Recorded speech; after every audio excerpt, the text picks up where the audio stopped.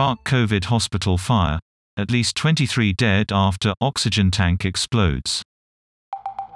A hospital treating COVID patients in Baghdad is ablaze after reports of an oxygen tank explosion.